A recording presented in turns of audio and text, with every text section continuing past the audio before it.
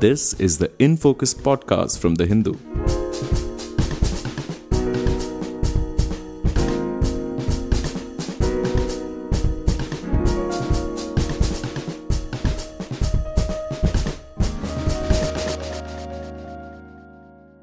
Hello and welcome to the In Focus podcast. I'm Sampath, your host for today's episode.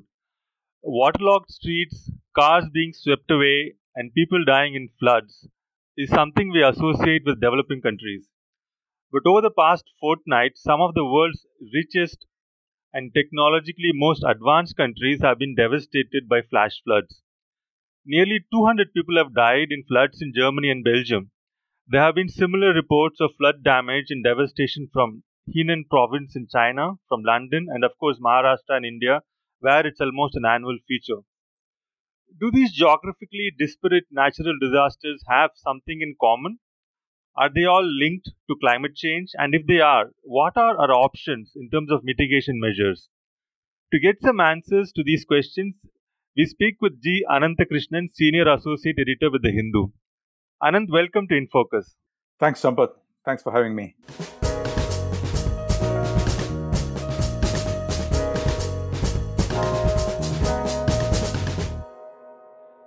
Anand, it is generally assumed that it is the poorer countries, especially those in the tropical zones such as India and Bangladesh, which are in the front line of a climate emergency. But this month we have seen extreme rains and heavy flooding in places like Germany, London, and China. So, do you think there's a shift happening where people are beginning to now slowly realize that even the richer nations are equally vulnerable to extreme weather events? When you look at what's happened in recent times, what we find is that there have been anomalies of different kinds. For instance, we had severe temperature anomalies around the world. You had in the western US, parts of Europe, Western Asia, and practically coinciding with that or following immediately, we had these devastating floods in several places, like you mentioned, in Europe and in China and in India. I think what we should actually have in mind is that these are not possibly the worst floods that have happened, because one finds that there were more people who died, let's say, a few decades ago in Germany in flooding. So this is not by far the worst flood, but what we are finding is that the frequency of these events, they seem to be increasing. So we found that this year, the event which actually triggered the flooding in parts of Germany and Belgium is an intense storm which dumped some 15 centimeters of rain in one day, and swelled the streams and the rivers, and resulted in the kind of devastation that you described. So, and there's been heavy loss of life this year as well, as I mentioned, sometime in the past. This time, I think it's so far they know about 200 plus people have died, mostly in Germany and in Belgium. So this time the focus is that what is relevant is to notice that people have found that they've been neglecting perhaps part of their geography in Europe, which is the smaller streams and tributaries of big rivers that they did not attend to. So this possibly has led to unexpected kind of damage from the floods. So the big rivers have still been able to carry the waters, but the streams suddenly swelled and passed through very built-up areas and caused the kind of damage and havoc that we saw. So, and also in Europe, for instance, the frequency of floods, we see from the data that they have increased. So there is one estimate which is sponsored by the German insurance industry, which indicates that extreme flooding is now occurring twice as frequently as in the past. So they've given the example of the Danube, where they think that floods become a feature once in 25 years from 50 years. While we talk of how the floods have affected some countries, we also need to look at the same Western European geography where the Netherlands has been less affected. So it is a country that has learned to live with its peculiar situation of most of the country being below sea level. And so they have a very well-developed system of handling water. Whenever it rains, they have to get the water out of the useful geography into the sea. So to protect people and agriculture and their other economic activities. So Netherlands has this policy called Room for the River, which has helped that country manage this year's floods, despite the fact that it was affected by the same kind of rainfall and water that's passed through, at least, one big river, the Meuse, that we saw. So finally, I think in terms of preparation for these kind of events, I think the focus now is on whether the warning systems that have been created, very extensive real-time warning systems that were created in European countries, are actually helping people stay away from devastating floods. So, did people react to the warnings appropriately? Could they have moved away quickly enough? These are the questions that they are looking at now in Europe. So, one of the factors which is going to determine, the governmental focus is the frequency and large-scale economic devastation that's happening from the floods. So, you have, on the one hand, the distressing loss of life, and on the other, billions of dollars or euros of losses, economic losses, which countries cannot easily sustain if it happens too often. So that's where the present system is. And if you see China, closer to us, and we saw that they had 200 millimeters of rainfall in just 1 hour in this place called Zhengzhou. And it is apparently sort of historical records have been smashed with the kind of rainfall we saw. So in 1 hour, that is between 4 and 5 in the evening, they got a third of the total rainfall for the day. The 200 millimeters was in just 1 hour. So it is impossible for built-up areas to handle this kind of rainfall where the water has no place to go. So this is the situation so far as extreme weather is concerned. Most of it is attributed to changes in climate. Some of the impacts are because we didn't anticipate what happened, but definitely it's a problem with what our activities are doing to the climate. Okay, so one thing is clear, which is that the frequency of extreme weather events have increased, and the other thing is our infrastructure is not quite equipped to handle the kind of consequences of this shift. Now, coming to the actual, the weather mechanics of it, we all know that the increase in temperature is related to what is happening. But how exactly does it work? Like, for example, there have been some reports, some journal articles which say that warmer air is able to carry more moisture, and therefore, compared to the past, a given event of rain would lead to an unloading of a greater volume of water, which leads to mass flooding. And in the case of Europe, in the last month, for example, people have said these flash floods were caused by slow-moving storms, which tend to linger. They don't really move as fast as one might expect. They tend to linger. So, how do the mechanics of climate change work in these kinds of events? Yeah, so like you say, there has been a focus on slow-moving weather systems, being the root cause of, the kind of havoc that we see. So I think there is a lot of discussion about the warming of the Arctic, which is probably what is causing this. So the warming of the Arctic is supposed to be slowing the high-level winds like the jet stream. And this phenomenon has been linked to devastating heat waves in Russia and floods in Pakistan. So there seems to be some kind of scientific consensus, going towards this idea that this is what is happening. The main reason apparently is that the temperature difference between the poles and the tropics is reducing. So this is weakening the upper level winds in the autumn, and which is creating short duration rainfall extremes. So this, as you said, has had some scientific kind of backing, and has been published in journals. So which argue that the storms producing intense rain across Europe might move slower with climate change in the future, increasing the duration of long exposure of these extremes. So one result suggests that slow-moving storms may be 14 times more frequent across the land by the turn of the century, that is the next century, end of this century.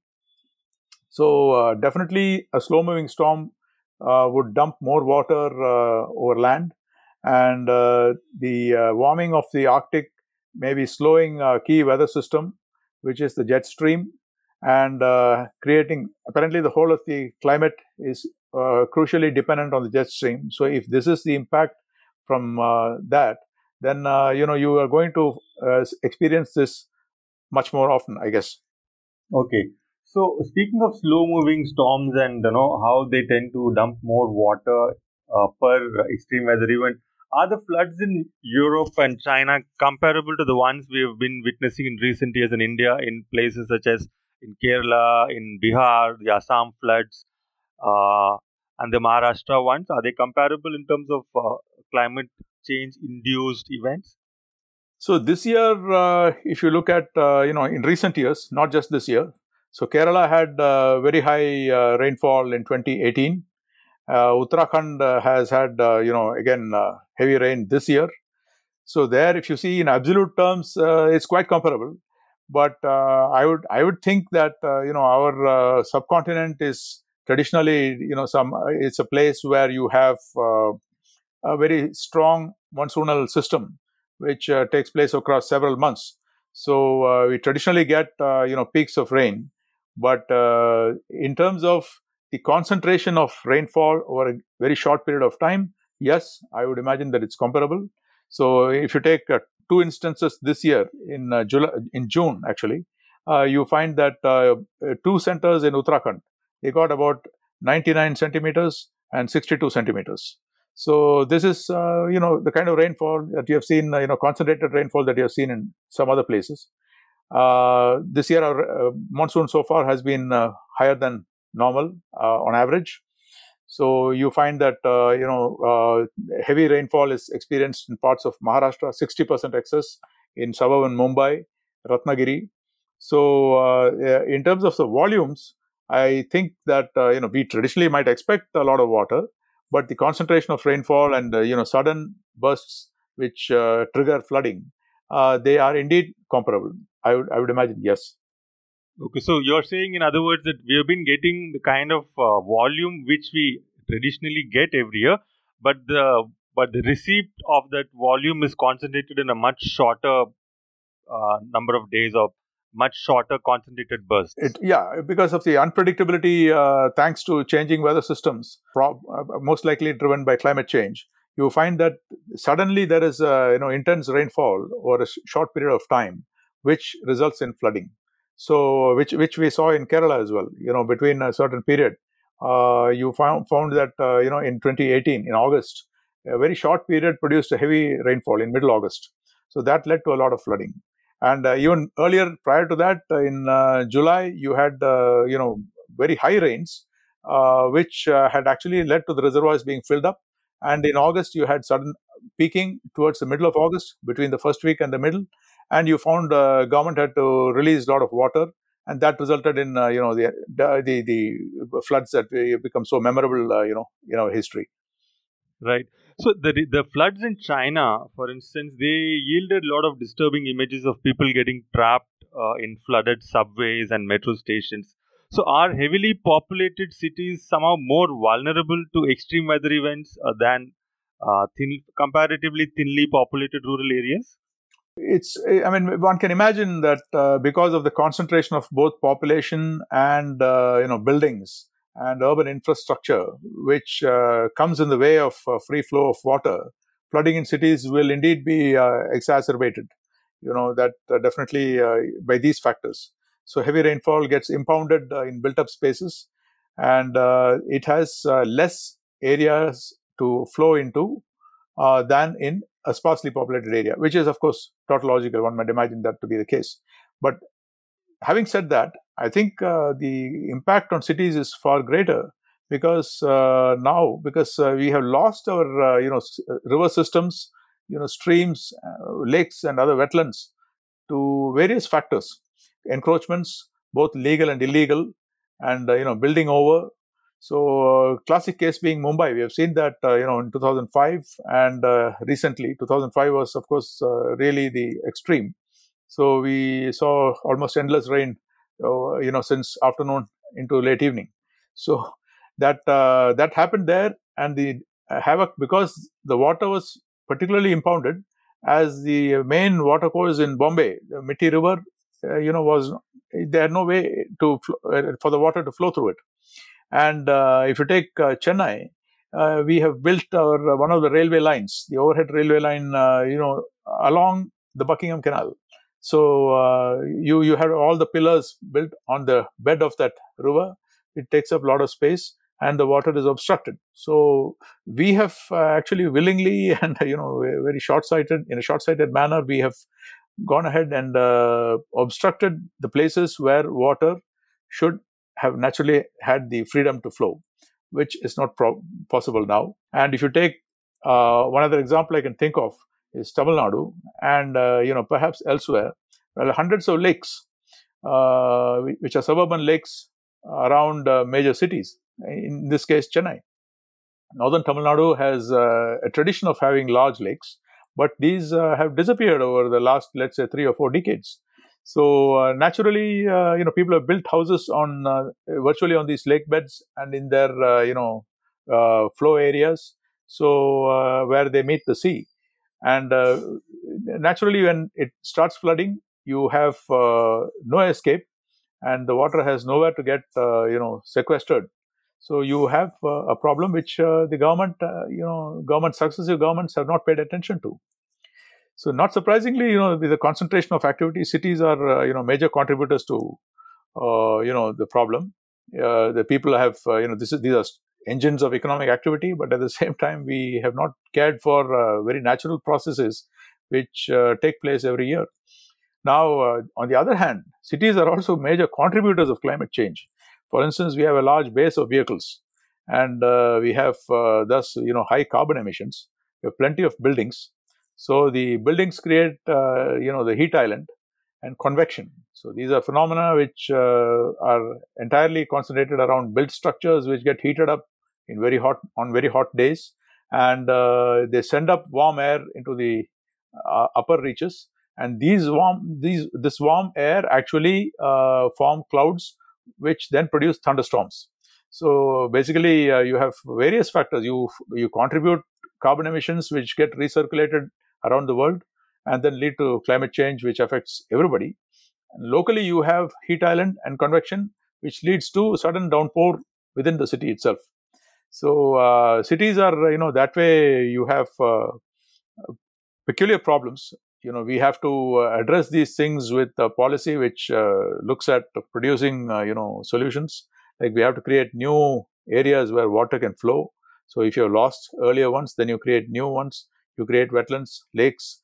You allow channels which will take the water away to the sea if you are on the coast.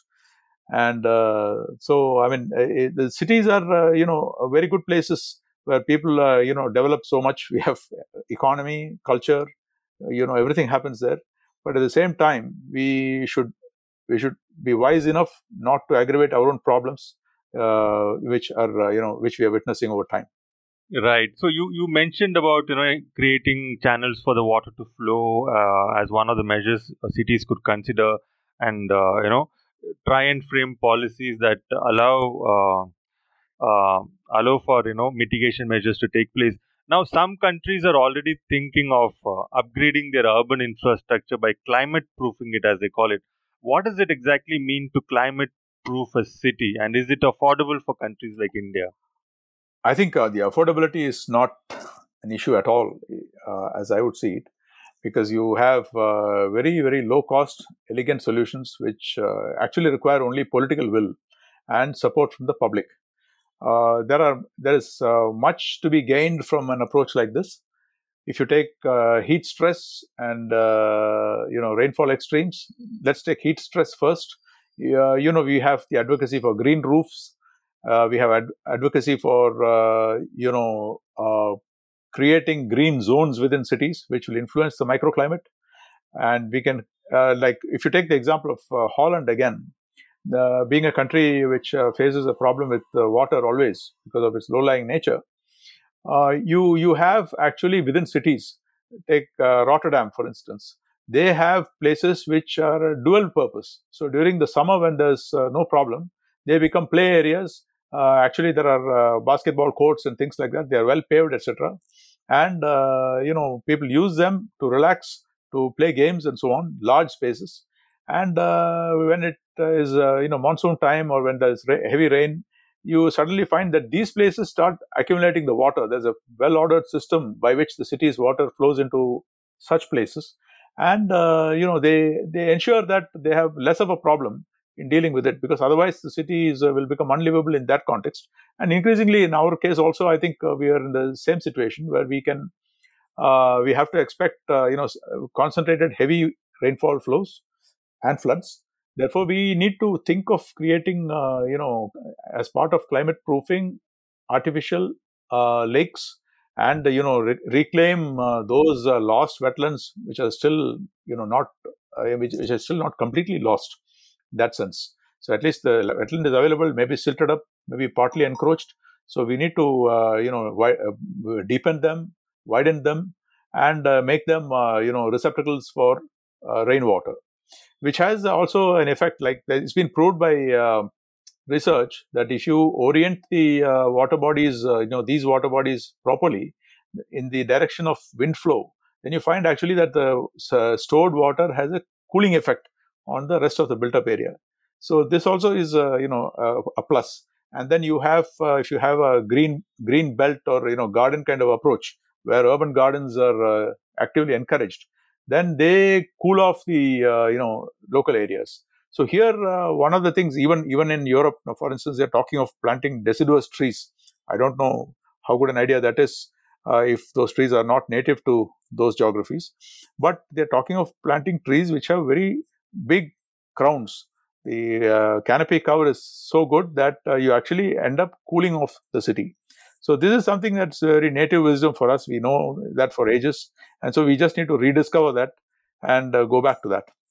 So these are some of the low cost, nature oriented kind of buildings, nature oriented kind of design examples, which I think biophilic design. You build your cities and design your cities, expand them, aligned with natural processes, which will give you some kind of a shield against the kind of problems that we are going to face with climate change. So this might be, climate proofing. The other thing is, of course, like we discussed earlier, about the contribution of sources of carbon emissions, like transport, for instance. I don't think the Indian system is yet happy to shift away from, let's say, motorized fossil fuel powered vehicles to non-motorized vehicles and electric vehicles. Now, all of us are not going to be able to afford electric vehicles, to my imagination. So there are many people in this country who would like to have clean public transport, the ability and the space to use bicycles in cities. So I think a redesign of our urban systems to provide for lower emissions at the same time without affecting the productivity of the cities is something that we have to think about. So which will also be an aspect of future mitigation of climate effects, I would imagine. So on the one hand, climate proofing through active measures and through structural changes which will reduce the emissions over time. So biophilic design is an interesting concept you've spoken about. Now, many of these measures you've mentioned could possibly be uh, thought of and executed at the local level or the national level. But climate change, unfortunately, is not something that can be addressed entirely at the local or national level, and it's an international phenomenon. So, where is the world right now in terms of meeting emission targets to halt or possibly reverse climate change? I think this is the most difficult question, despite having a Paris Agreement in hand, and so hopeful. Everybody was quite convinced that that is going to help us overcome this very, very what can I say? It's a defining kind of challenge for humanity. It's the only big challenge that we really have to overcome if we want a long-term future for all of us and for future generations. I think here the point is that all the pledges under the Paris Pact, which is the one we are pursuing, they don't really add up to the kind of goals that we have. the national pledges will not get us to either 1.5 degrees or to 2 degrees. Maybe the current, very bleak scenarios talk of between 3 and 4 degrees by the end of this century. So, which would, fundamentally alter the kind of weather systems and the planet that we have. So, so we have to look at the kind of carbon budget we have, the emissions budget, what remains. So there the UN's estimate is that we have between 420 gigatons of CO2 and 580. So which has to be sort of split up among all the countries. And those who have had a go at development using fossil fuels, they'll have to sacrifice the most. And the others will have to do it slower. They have more room. That's the philosophy that basically underpins the global understanding of the UN Framework Convention. But whether this is going to happen is entirely another question, because you find that many of the world leaders today are very conservative about this. Donald Trump, of course, is off the scene. He pulled the US out of the Paris Pact, but he is now he's gone, and of course, the successor in the U.S., Joe Biden, is interested. I mean, he has already got back into the Paris Pact, and he wants to do a lot. He has a huge plan on climate change, electrification of a lot of things, mobility, reducing the energy use in the U.S. And I think the European Union is even far ahead, of other places. They have their own Green Deal, and they promise to do a lot of things. But the issue is that we have two fundamental barriers here. One is, of course, the technologies that will actually reduce carbon emissions. Who has it, and who will give it to whom, and whether they will give it at an affordable arrangement, under an affordable arrangement, or is it that they are going to look at it as a bottleneck which people will pay for. So that is not going to help anyone, because it's only going to prolong the problem. So out of this, so many gigatons of carbon dioxide, we are claiming a hefty share. And this whole concept of net zero, whether you will, you will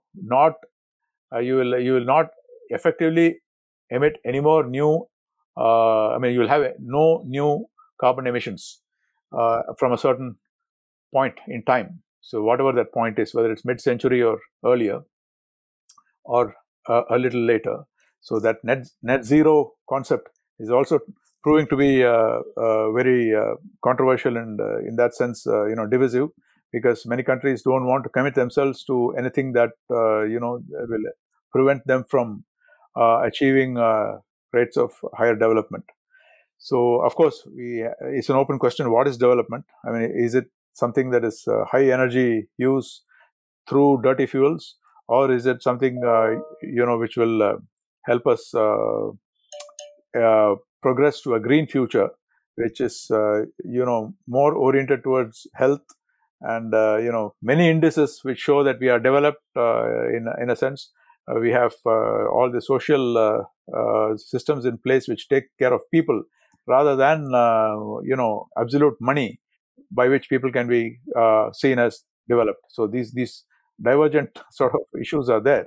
So, I mean, this is a very complex and complicated situation where, the course of the climate policy is dictated by, capital, big capital.